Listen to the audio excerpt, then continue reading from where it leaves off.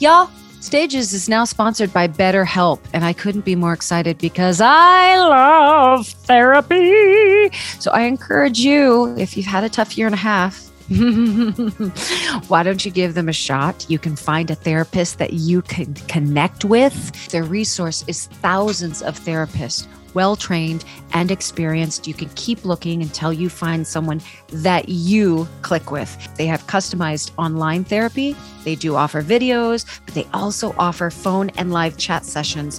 So you don't even have to be seen. You can only be heard.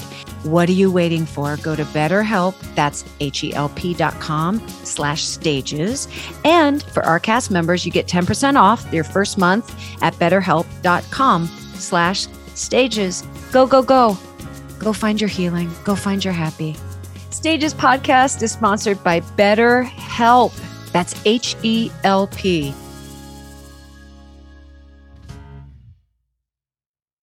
Hi, I'm Stephanie J. Block. And I'm Mary Lee Fairbanks. Welcome to Stages Podcast, where we're bringing creation and connection to center stage. Who would you have play you in a TV series? Well, I don't know. Taraji P. Henson. I don't know. Not Taraji. Mm-hmm. It has to be somebody that's like wacky, but shy, introspective. Viola Davis. I don't think she's wacky, but I just, But she can do anything. Who would play you? Back in the day, I would have said Sandra Bullock. I think, there are some characteristics that we share. Lately, again, if Carrie Coon has a kooky side to her. What about you, ML? I think Allison Janney. Oh. Well, there it is. Yeah. She reminds me of me sometimes. I feel like all of us would want to play ourselves, right? Yeah, I'd want to play myself. Exactly. I don't need to hire somebody.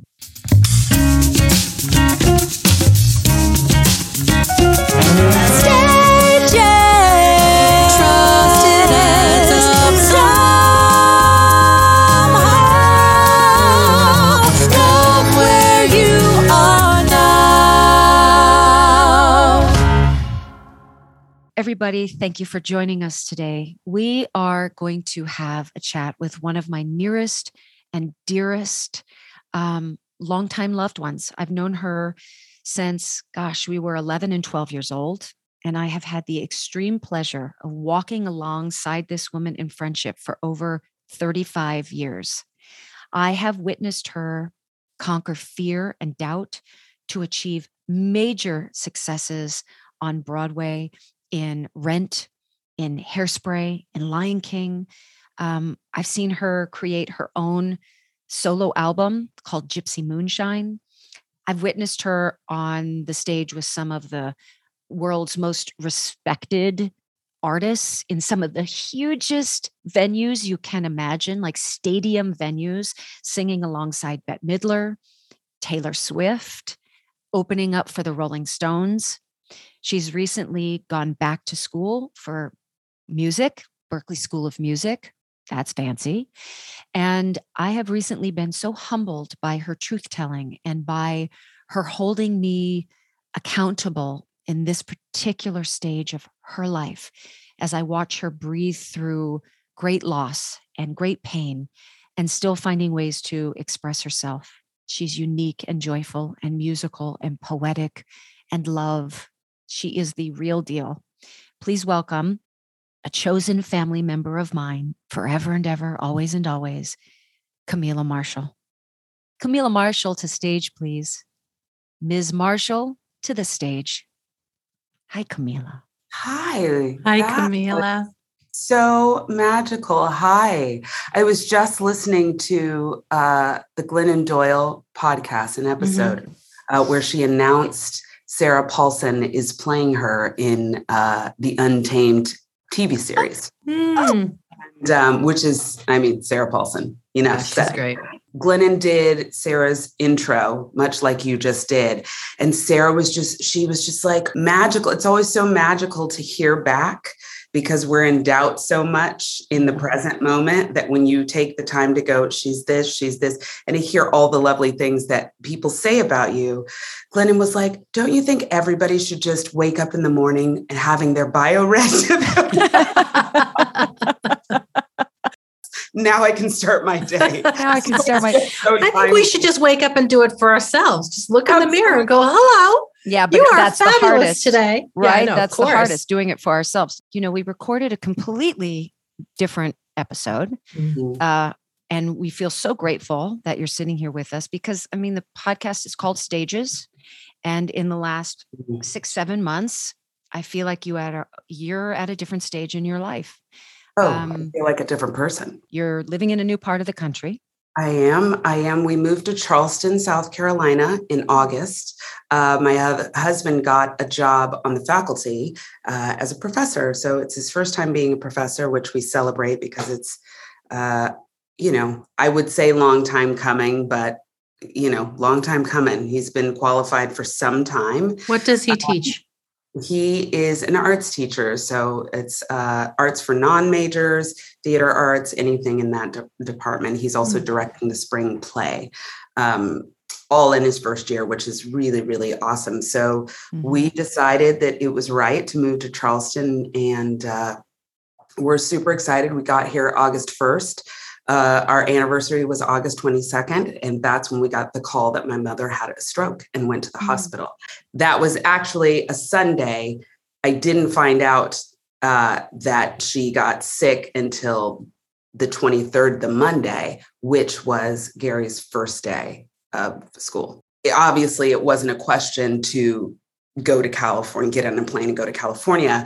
But in hindsight, you're thinking like, what was that this moment that my husband had been waiting for? We had been waiting for him, and we were so excited to celebrate this thing. Your day is tomorrow.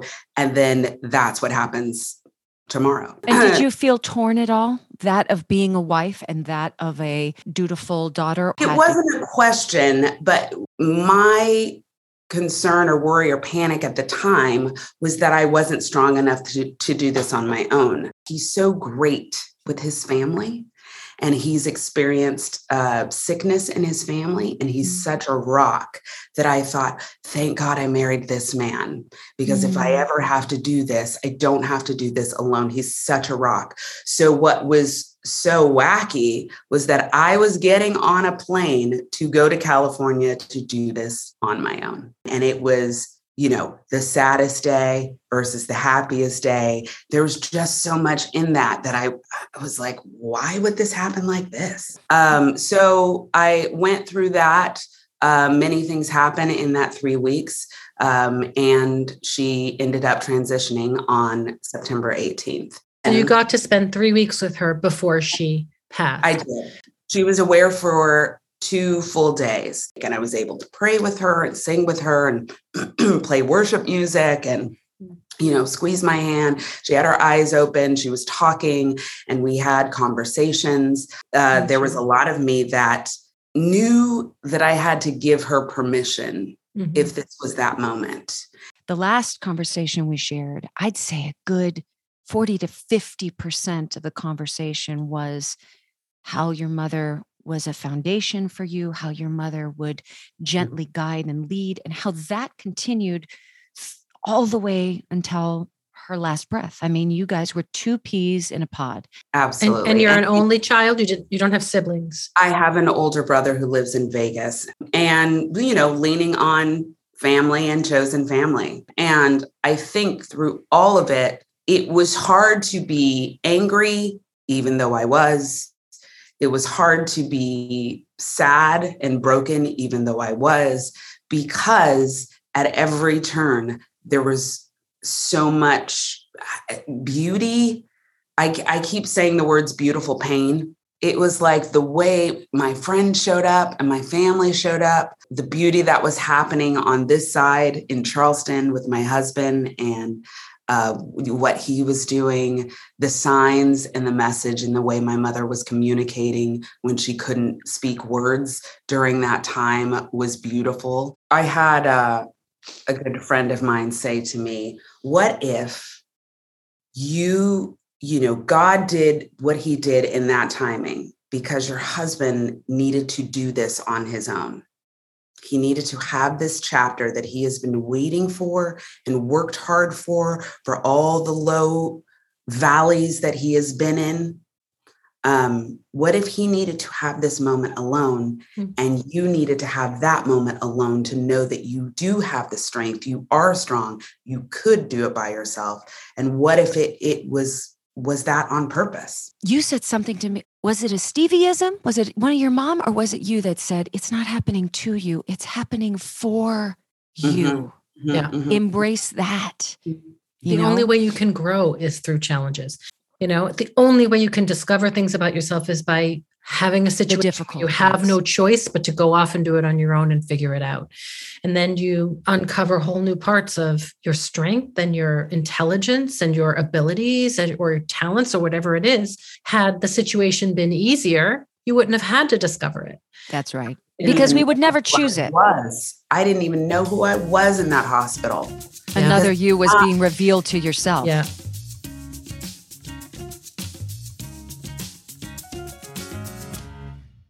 Would you say that since your mom passed, you're always looking for signs from her? Are you a person who seeks signs from the universe like that? I know that I did when my dad passed. I still do. Very beginning, I was so desperate to connect. See her.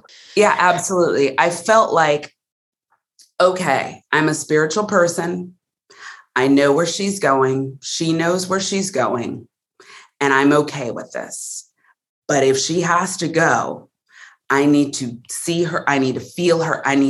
So I was just so desperate, almost holding so tight that I was missing. And I had to keep having friends go, that right there was your mom. Right, Yeah, right. yeah, you were grabbing so hard, you weren't open. The hands weren't open to actually receive what was being sent to you. Yeah. Yeah. And sometimes when you're picturing it the way you think it's going to be, that's what you're looking for instead of just being open to.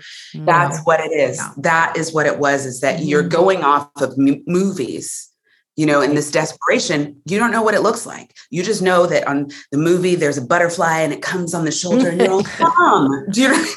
And I remember I had been missing it, and I was in the car with my friend. We were driving in a city in Pittsburgh, which we don't know too well.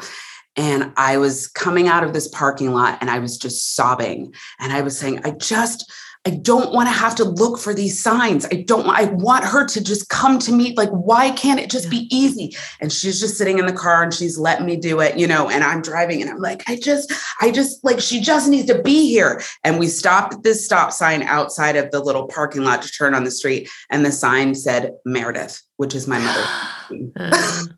So with that, I think in all the signs, I'm a huge Jimi Hendrix fan. Some would say it's an obsession. I believe it's a spiritual connection. It can be both. Both can be true, Kamilah, because it's an obsession and a spiritual connection. And if Jimmy's birthday is November 27th, my brother's birthday is November 28th, my father's birthday is November 29th. Ever since I heard his music and knew things like that, I am inspired by him just beyond his guitar playing, his songwriting. There's just something about his being that I fully connect with. I do have his name tattooed on my arm, which my mother did not like. And my mother passed away on the same day Jimi Hendrix passed away. Oh, wow. I feel like my mother did that for me because she knows that I needed that. And I consider that to be a really great gift. So it's just little things like that along the way that I'm starting to see daily, which is really, really helpful. It's a gift that you got to spend time with her in the end and be there and connect with her. And that's a real gift. When my dad was passing away, I got to spend a good amount of time with him. And we would just have these long conversations and talk about so many things. And it truly was a gift for me. I really do feel like that time that I got to spend with him was a gift. Absolutely. When people are going through hardships and pains, even though our mind can wrap the understanding of this is the circle of life. You know, she's still with me. She's always been with me. But then you still have to continue on with your day. And as artists, that day extends into sometimes finding yourself on stage in front of tens of thousands of people, which is what you had to continue to do. Did you use those times of music and art to celebrate her? What did that package feel like to you? In the beginning, it was a tough decision because I put a lot of weight into what other people would think of me going back to work. Were you on tour with the Rolling Stones at this time? The band called Ghost Towns, and we were opening up for the Rolling Stones. Right. They kindly said, "You don't have to come. We understand you don't have to do this. We will get a sub." And I said, and at that point, I hadn't worked since March of 2020.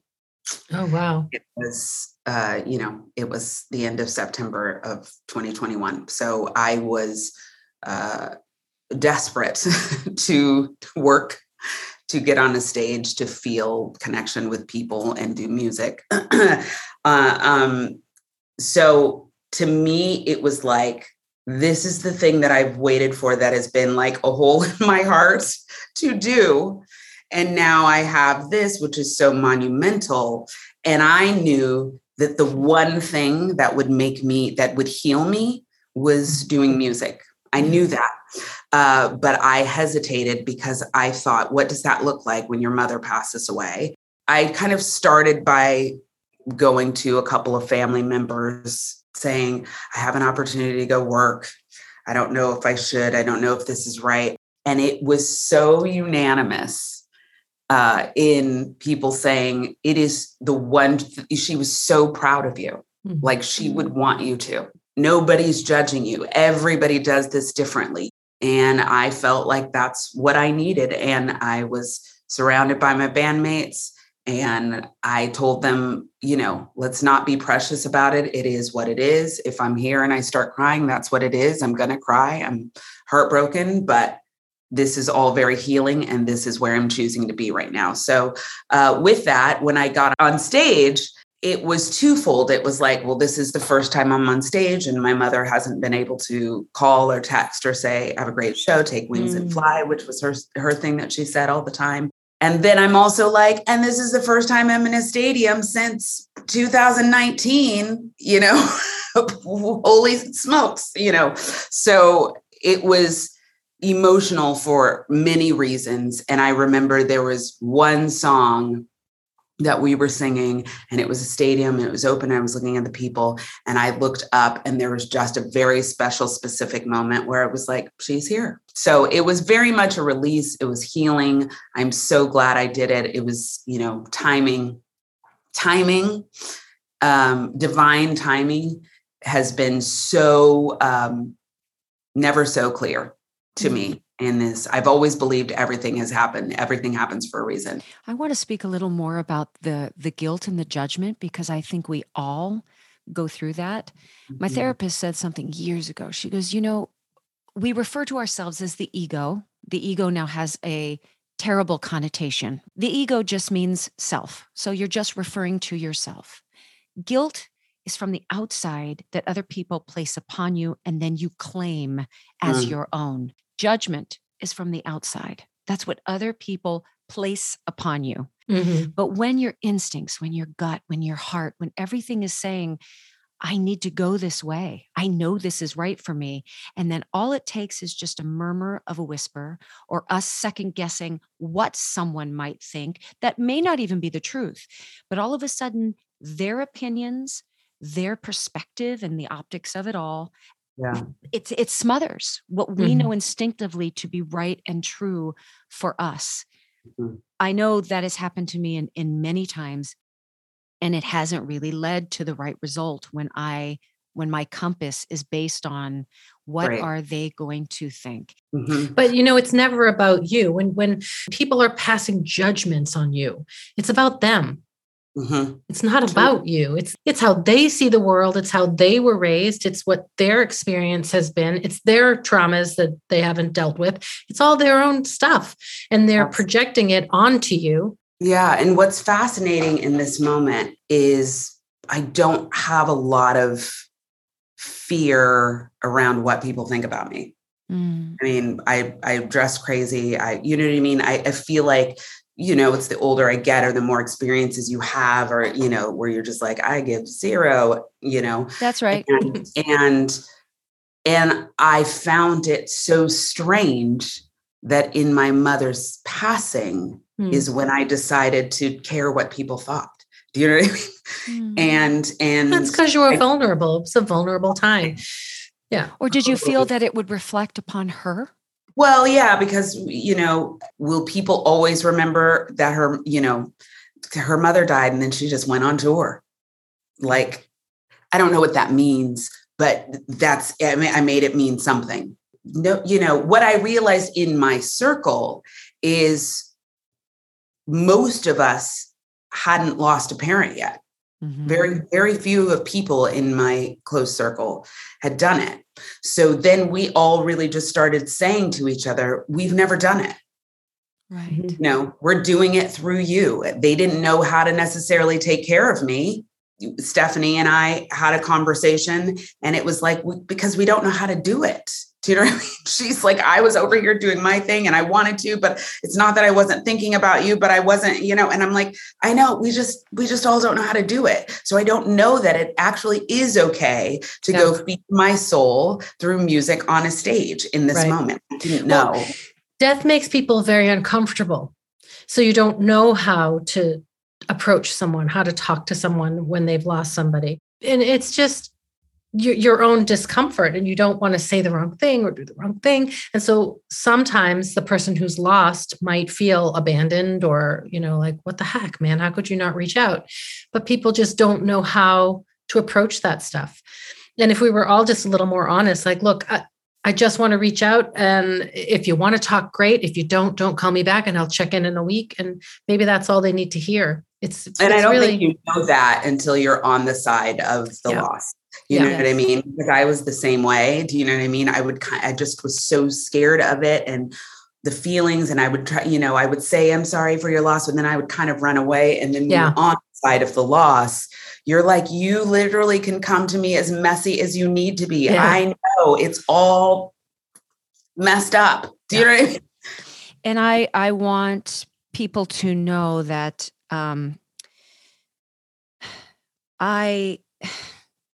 Kamilah, in her darkest times, had to reach out to me and say, where are you? Where are you? You're my sister, and I haven't heard from you enough. I need you. I don't know what's going on, but I need you. And it was a awakening for me. That grace for me fortified us even stronger, because that allowance of picking up the phone and saying, this is who you are to me, and I am feeling the lack in the time when I need you the most, is a hard sentence to say. It is a hard sentence to receive. Kamilah was able to receive that response and recognize who I was in the murk of it all. And, sometimes you have to mine through all of that stuff to really get to the heart of the person and then say, okay, I see you. Mm-hmm. Okay, I still see you too. Thank God. And then the breath changes, and then it opens up into a completely different chapter of your relationship. And that's where I found myself in early December when Kamilah called. That conversation happened because I've changed, because I've been changed. And I don't know that I would have ever been calm enough. I just think I was operating differently. Suddenly what's really important came clear. You experienced true loss and true sadness and pain. So you were able to put it in a new perspective, pick up the phone with a newfound compassion, a newfound perspective, and say, I love you, man, and I need you. Where are you? And it becomes a whole different thing. What's wrong? Is there something wrong? because it's unlike you. When it's out of character and you know your friend's character, I'm okay. I've got family. I've got my husband. I've got my friends. I'm okay. But you're missing because you also make me okay. You complete this circle that's happening over here. It was what you think to be a hard conversation. But I think in this moment, when it's life and death and what's important and nothing else matters, they really can be easy conversations. Do you see a different artist in front of you as well? Kamilah is an incredible songwriter, incredible lyricist. She has an album out called Gypsy Moonshine, which I think embodies her perfectly. Does that still embody you perfectly? Well, Gypsy Moonshine, I always say is, it's 12 years old and it's special to my heart because that was the beginning of my songwriting chapter of my life. And I didn't necessarily have the most confidence, but I wrote what I knew and that's what came out of me. And it was authentic and it was the best that I could do then. And now, so I started a songwriting class in January for this semester. And the very first week, he's saying, if you really want to be a songwriter, I encourage you to write a song every week. He was like, that's how you get good. That's how you practice. That's how you make your songs less precious. Because, you get to the end of the week, you write it and you just kind of have to finish it. And they're going to start another one next week, which is an exercise I really, really need. So I was like, okay, this is going to challenge me in this moment. The very first assignment that a song that I wrote was Beautiful Pain.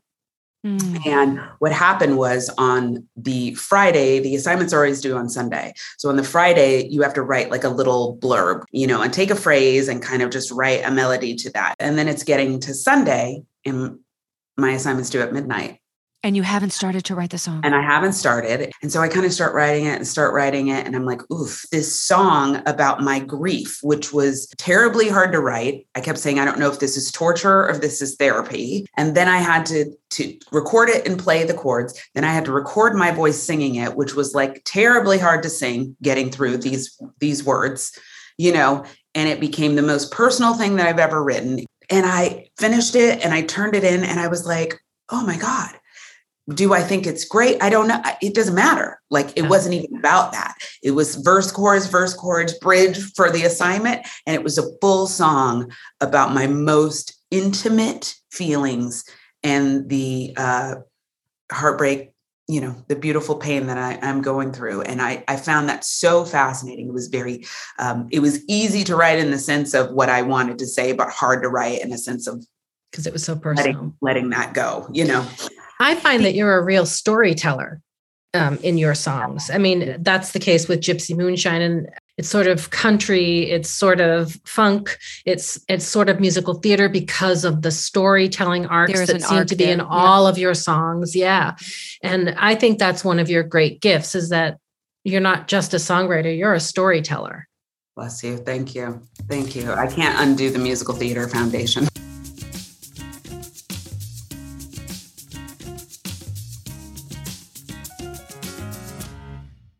We had a discussion earlier, the acquiring of inspiration, putting it in a box, and yet not really then producing after that, right? The act of doing. What book was that again? And what was that whole idea from? Lila Tharp. Yes, Lila that's right. Tharp. The Creative Habit. Yeah. The greatest books that ever lived. And it was about her theory of boxes and that you do all of these things. And the boxes, I have the idea and all of the things that make the idea, surround the idea, how the idea feels, looks, whatever, goes in the box. It's all the objects in the box. And then you take the box and then you go make the thing. Mm-hmm. But a lot of times we think that the box is that we created. Yes, the thing. It's like, no, that's not the thing. And I found myself going, that's me. I love a box. Love to put things in the box. I'm a good collector. And I feel like I'm being inspired and I just never do it. And Berkeley is like, when you have to put it out there for your classmates to hear and critique. And I'm doing it online, but it's the same as being in the class when you have to write the song and go, I don't know what this is. And then you have to pin it for everybody to go, oh my God, Kamilah, I think the bridge could be better, like whatever. Do you know what I mean? And he's mean, but that has probably changed me the most. Do you find that the critique does it hit a little harder when you see it in writing as opposed to in the past, if you were, in a classroom with each other and hearing that dialogue? I'm not precious. I used to be precious because I was new in songwriting or scared to sing in front of people or whatever. I used to be precious. I realize, I teach my students, it's like, know what you do and know what you do well, and don't apologize for it. If I say, are you a soprano? Are you an alto? What is the best thing you do? Stand there and say, I am a soprano. I'm really great at that. And know that you're just mediocre as an alto. And that's okay. Do you know what I mean? So it's like, I know I'm a good songwriter. Am I Joni Mitchell? Not yet. Do I want to be one day? Do you know what I mean? I know I'm a good singer. Can I riff like Mariah Carey? No. But am I a good singer? Yes. Right. And so I think you start to realize everything's subjective. And the greatest thing that this teacher has done, and it's only been a month in his class, if it's the only thing I take away, he said, stop apologizing. Mm-hmm. He's like, this is not a class about singing. This is songwriting. We get it if you're not a singer. He's like, don't come to me with, oh, I have a cold today. I lost my voice. Oh, I'm in pitch. Don't apologize for your playing if you're not a piano player and it's just chords. I don't want to hear your guitar's out of tune. And he said, and beyond that, he said, if you're going to be a songwriter or whatever you do, don't apologize saying it's just a work tape or it's just a demo. Or the word just is so qualifying. Yeah, your worst enemy. You've set me up to already not like it. Like I'm already listening for the shitty vocal. I think your whole adage about knowing yourself, don't apologize for your strengths, don't apologize for your weaknesses. But that has to be offset with a beginner mindset. So there's this, I think it's a Buddhist belief, and it's called Shoshin, and Shoshin means beginner mindset. And what that tries to teach us is what we think we can and cannot do, what we think we are or are not, are oftentimes habits. And and it can limit what we're capable of. But if you go into something that you've never tried before, and you've already limited yourself by saying, I'm good at this and I'm not good at this, you're not going to be good at something that you didn't approach with a beginner mindset. So the goal of Shoshin is to go in like a blank slate, know thyself, but be open to the beginner mindset and learning about a part of yourself that you might limit had you already put the expectations or the qualifications on it. We had an enlightening conversation with Patty Penn, who's a healer and a Reiki, and she said something. She goes, I hear so many people say, well, I don't really meditate. I don't have mantras. And she goes, sure you do. They're just negative. Yeah. Keep repeating this. You repeat on loop the same thought. It's just not an affirmation. It is harmful and it is negative to your life. What you're saying is really great because I tend to speak for myself. And I am a person who loves to learn. I love to be challenged. I am always up for a challenge. I take risks. I want to learn new things that have to do with music, things that don't have to do with music. And that's my nature. And I sometimes forget that everybody doesn't have that nature. So they could say, I'm a great alto, but I'm a terrible soprano, which is what I used to say until I'm like, well, I can. You know what I mean? I took that story out of my head and threw it out the window. So I think you're right, because sometimes I forget that it's just my nature to be a certain way and everybody feels that way. So take the Buddhist way. Are you still doing this game show? Game night. Game night. Espinosa. With Eden Espinosa. It's on a platform called Broadstream. It's actually about to have their official launch. There were 3 episodes of Game Night up there. We started Game Night in 2020 at the top of the pandemic in conjunction with Musical Theater West. And we were just trying to help them make content for their subscribers because we were all at our houses. And we started just kind of getting on the Instagram Live and talking to each other and doing musical theater trivia. More people started showing up every week. And then Broadstream is a platform, and they do theater and Broadway-based content. And they said, we saw Game Night and we want to have you. So we filmed 8 episodes. That is so fun. I was watching you guys mix the cocktails and, have your drink word. And I was like, I'm coming on that show. I want to come on. I love games. You do end up belly laughing, like to the point of wheezing. Both you and Eden are like wheezing at points. Definitely an acquired taste. I think you're either going to love it or hate it. I mean, because we start drinking and then it goes off the rails, especially our episode with Laura Bell Bundy. Good luck, everyone. Good luck, everyone. Oh my God, you guys. But really fun, something different. I think Eden and I just felt like, why not? This could be really great, or nobody could watch it, but we're doing it. But that's a great mantra. The why not mantra is really something that I'm trying to embrace during this whole shift of times, and everybody's pivoting. And talk about the beginning state of mind, or being a beginner at something. I think in order to pivot, if you want to start anything, it was happening in these last 2 years, and we all became beginners. I think that's the only way to get through shifting times, is to tap into that creative space inside of yourself and go, what the heck can I learn? Right. Because when what you're comfortable with is taken away, you better go figure out something else to be comfortable with. Sort of a resiliency that is key to happiness in life, I think. The why not state of mind. Why not? It's going with the flow. It's not resisting the thing. The tide. You can't control the tide. So you might as well go with it, see where it's going to take you. It's easier if you don't resist. Yeah. It actually becomes really empowering when you say, do I want to spend my energy resisting, or do I want to spend my energy renewing? Here they come, our 5 questions. If I were to walk into your closet, is there one piece, article, jewelry, item that means so much to you that you will never get rid of? There are 100 things, but I'm going to now say in this moment, my new cremation jewelry. I have 2 rings. One is my mom's ashes and one is my grandmother's ashes, and they're next to each other. I might say my Gucci sweater. Okay. If you could go back and talk to your teenage self, what would you tell her? What advice would you give her? You are good. Cut it out. A friend of mine just sent 3 or 4 voice memos to me out of nowhere, and I pressed them. The first one is me singing Tango Maureen in Rent on tour.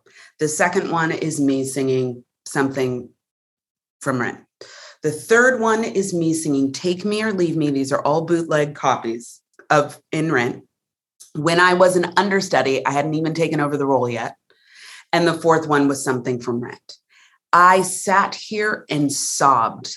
Because you were awesome. Stories in my head at the time were that I was undeserving of being there, and that I wasn't good. And I listened to those and I was like, you are fucking crazy. This girl was awesome. I sounded young. I had a younger sounding voice. Your storytelling, all Mila, there. All there. I just didn't have the big voice like some of the other people around me that I probably wanted, but I made that mean that I wasn't good. And so I would go back in time and just say, girl, you are good, period. So you're kidnapped. You're on the phone with Gary. You have to say one thing to Gary to let him know that you are in dire, dire straits, but the kidnappers can't know that you're relaying a message to him. What do you say that makes Gary know, oh crap, she's in danger? single greatest question alive, and I'm asking it to my students tonight. Mine for Sebastian is, honey, don't forget to pick up the sushi tonight, because I can't eat cooked seafood, ladies. So if I'm saying pick up the sushi, Seb's like, oh dear God, I'm calling 911. Something horrible has happened to my wife. What is yours? Mine is, oh, honey, I am so sorry, but I won't be able to watch the football game with you tonight. Okay. So what's yours? I hate sports. I can't. I'm having my Jimi Hendrix tattoo removed from my body. There you go. Okay. If you could have one question answered, what would it be? One question answered. Why wasn't I alive at the same time Jimi Hendrix was? Oh. I ask that often. Still haven't found out the answer. If you were a nail polish color, what would that color be? And what's the cheeky little name of that nail polish? I'm pretty sure I said the same thing. And if I did say the exact same thing, then it's true. It's hot pink, and it would be called Gypsy Moonshine. That's exactly right. That is what I said. Because I don't know if you remember, I went and got my nails done that day. And then I sent you a picture. I had painted my nails bright pink for you. Yep. It's great. Yeah. Well, this was an entirely different conversation than we had just several months ago. It is a testament, again, to who you are, to paying attention, to being open, and being resilient. And you are such an inspiration to me, Kamilah Marshall. I love you. I love you both. Thank you. You're a bright light, and you're all talented and beautiful and all of those surfacey things. But I think you're a really special human, really special person. And it really comes through. I mean, twice I've talked to you, and twice I left with the same impression of like, what a special person. So God bless you. Well, I can't wait till we hang out. I want to know this question, and I asked it on my Instagram, and I don't know if you answered, but if 2021 were a chapter in your book of your life, what would that be called? What chapter? Would it be called? Busting open. Ooh, really? Mm-hmm. And would that chapter be a positive, like a pivotal point? It would be it would be one filled with lots of turmoil, but yes, lots of positivity. Yeah. Wow. I love that so much. My chapter would be something like broken breath, boldness. That should be the title of the book, girl. That's the whole book. Beautiful. A lot of stuff went down in 2021. Yeah. What was yours? What's your chapter title? I don't know, but I think it was probably like Stronger Than You Know, or Strength Unknown. I think I said Strength Unknown. Oh my gosh. Okay. You're everything. Thank you. Forever. Thank you. Love y'all. Be well. Bye. Coming up next, what struck a chord with us right after this break? Stages podcast is sponsored by Simply Earth. I love essential oils. I use them a lot, but I was always making up recipes on my own because I really wasn't an expert and I didn't know what to do with certain oils. So they just ended up sitting on my shelf. Until now, I have discovered Simply Earth. Simply Earth Essential Oil Recipe Box helps you clarify what oils to use. And they help me make my home toxin-free. Your essential oil recipe box comes with 4 pure essential oils, 6 recipes, lots of fun extras, and all for $39. And when you subscribe, you'll get a big bonus box full of all kinds of natural goodies. Using essential oils to promote wellness does not have to be confusing. And right now, Simply Earth has a special for Stages cast members. You'll get a free 80 milliliter diffuser with the code STAGES. So log on to simplyearth.com/stages. Get your free diffuser and start making your home and your life toxin-free. Thank you, Simply Earth, for supporting Stages Podcast. Stages Podcast is sponsored by BetterHelp. Our theme song says, love where you are now, but sometimes we all need a little help. I've learned from therapy and in my yoga practice that growth comes from challenges. A good therapist can help you reframe the way you look at a challenge and your life. And BetterHelp can provide you with a therapist that gives you some tools to navigate. They offer customized online therapy, either on video or phone chat sessions. It's more affordable than in-person therapy, and you can reach a therapist in under 48 hours. And right now, Stages cast members get 10% off their first month with BetterHelp, so don't wait. Remember, when you support our sponsors, you support Stages Podcast. So log on to BetterHelp, that's HELP.com/stages, and love where you are now. Oh my gosh, she's so awesome. She is so awesome.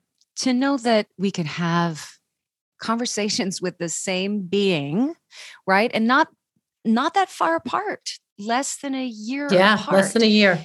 And that's why this title to me of our podcast is so potent. We're constantly regenerating. We're constantly noticing new things, which inform who we are. Our essence is the same, but we are different beings with every sunrise and sunset. Yeah. And that doesn't have to be a bad or scary thing, you know? No, it's a great thing. I think sometimes we limit ourselves by trying to be the person that we always were for someone. We limit ourselves by trying to be the same. We actually limit them by staying the same for them. We can define that person in quotes or them as our damn selves. It's true. What's interesting to me, though, is so many women I'm talking to now are really sort of coming into a new phase in their life, a really strong phase. Why is it that it takes women so long to get there? Why can't we find that when we're 25, you know? So much more pliable and so much more willing to morph into what someone else needs from us or wants from us when we're young. If we had the strength that you find in your 40s and 50s and 60s, boy, I don't know. I think because we're defined very young, whatever that may be, by a parent or a teacher, or it can even be a positive thing, you know, something you do really well. You're an awesome volleyball player, or, you know, you're so great at this. And so we hang on to that. And in hanging on to that, we find a belonging, which is so necessary when you're trying to find your place in this huge world, right?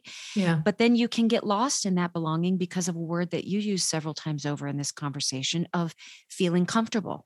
Yeah. And feeling comfortable sometimes can be, you know, the end limiting of it all. Yeah.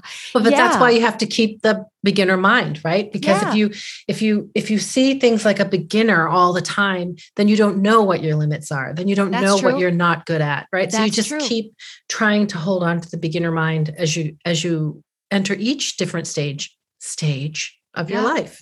And then like Kamilah, you look at yourself and you're like, I'm doing this. The thing that I thought I could not do, I am doing this. You know, but I think that we should touch on a little bit so that people understand how you know Kamilah. You guys went to high school together. You used to drive to school together. Yes. One of my favorite parts of the story from the old interview that we were talking about was that you guys used to drive to high school together. And whoever used to drive you used to make you listen to country music. Yes. All of the time. And that was one of her early influences with country music. But then years and years and years and years later, you record your album with Dolly Parton, who you used to listen to in the car. And then when you were recording that song for your CD with Dolly Parton, you brought her to the studio with you. Yeah. I loved that story. That was a no-brainer to me because you know, Mr. Breeden driving us to school, listening to country tunes, which for me as like a 15-year-old, you're not thinking is the radio station you're really wanting to listen to, but it influenced us. Sure. And talk about storytellers, right? I look at country music and I'm like, wow, aside from musical theater, country music stars, they can tell the story. That's right. And so I do think it really helped us become performers, become artists. And yeah, you're right. You know, doing 9 to 5, the musical, 2009. So however you want to fast forward, I don't even know how old I was because math is super, super hard. But I knew I was going to be in the studio that day with Dolly, and there just was no option but to not get Kamilah in that room with us so that they could meet. And I could share that experience with them. And that's the beauty of investing in a friendship for that long. I have very few right? Because I do think it is healthy, as you've made mention before. You got to grow, you got to go. Your friends are alongside with you for a certain time, and then you go off and do life. If you come back, there's a renewal, but you don't need to grip onto those friends for your entire life. But then there are the ones that you cannot do life without. Kamilah is one of those. Yes, she's awesome. Yeah. Awesome. Thank you for that. This was so great. All right. I will check back in with you next week. Until then, every sunrise, every sunset, new beginnings. Yes, ma'am. Yes, ma'am. Love you. Love you too. So if this episode resonated with you, please follow, subscribe, and share. You can always find us at stagespodcast.net. A big thank you goes out to our assistant and doer of all things technical, Saren Cho. Thank you to Noah Kaiserman and Garrett Healy for our beautiful original music, Melanie Von Trapp for our Stages Podcast logo, Brock Grenfeld, our sound engineer, and Allison Arns, our PR and social media expert. And thank you, our cast members, for joining us today. We hope you come back next week.